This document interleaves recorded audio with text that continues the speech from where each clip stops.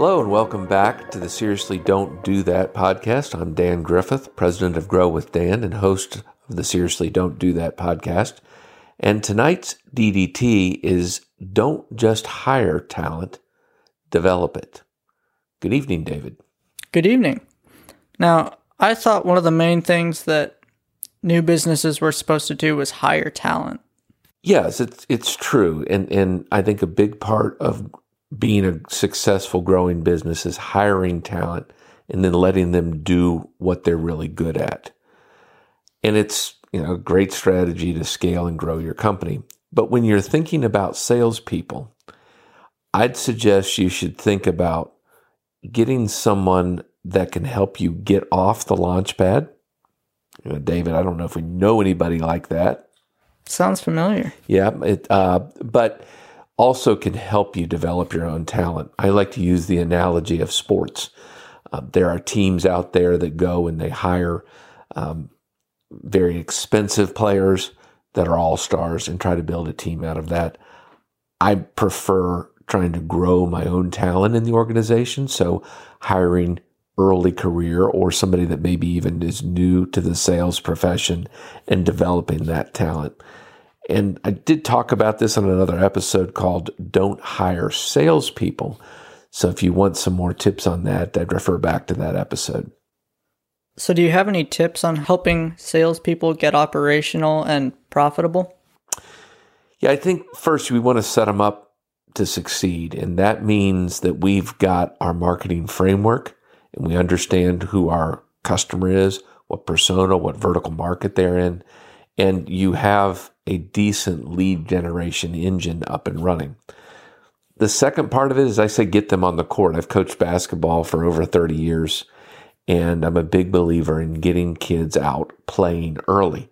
Now, they may not know all the rules, and they may run all the way down the court with the basketball, but they're on the court and they're playing and they're starting to learn the things that are important in the game. And part of that, which is the third thing I would mention, is be prepared to let your salespeople make mistakes. They're going to do that. It's much better that they learn kind of under your roof and that you're teaching them, you're able to correct them. But it's part of life, and they're gonna learn from that, and they're gonna grow, and so will your organization. So how long do you think it should take to get a new sales team up and running? So, it depends on how many people you're hiring. When we talk about a sales team, it could be 15 people. When we're hiring at that type of scale, it does take a little bit longer. But if you think about an individual, I would say no more than 90 days, but I would prefer 45 days.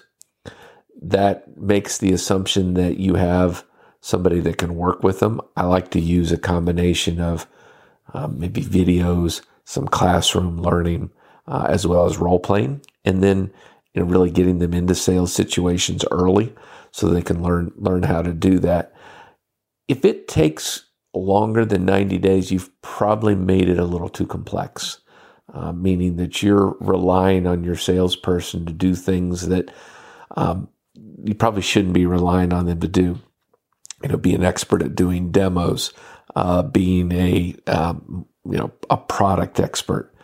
P.S. We'll talk about that in a following episode, or in an episode that we've potentially already recorded, depending on when you watch this.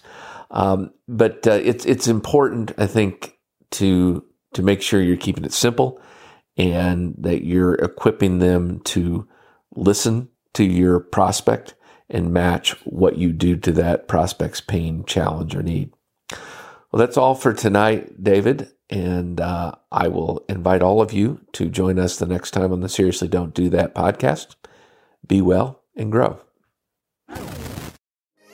This week on the Seriously Don't Do That podcast, we're going to cover something that should be really important for early stage companies, and that is don't wait to build your market.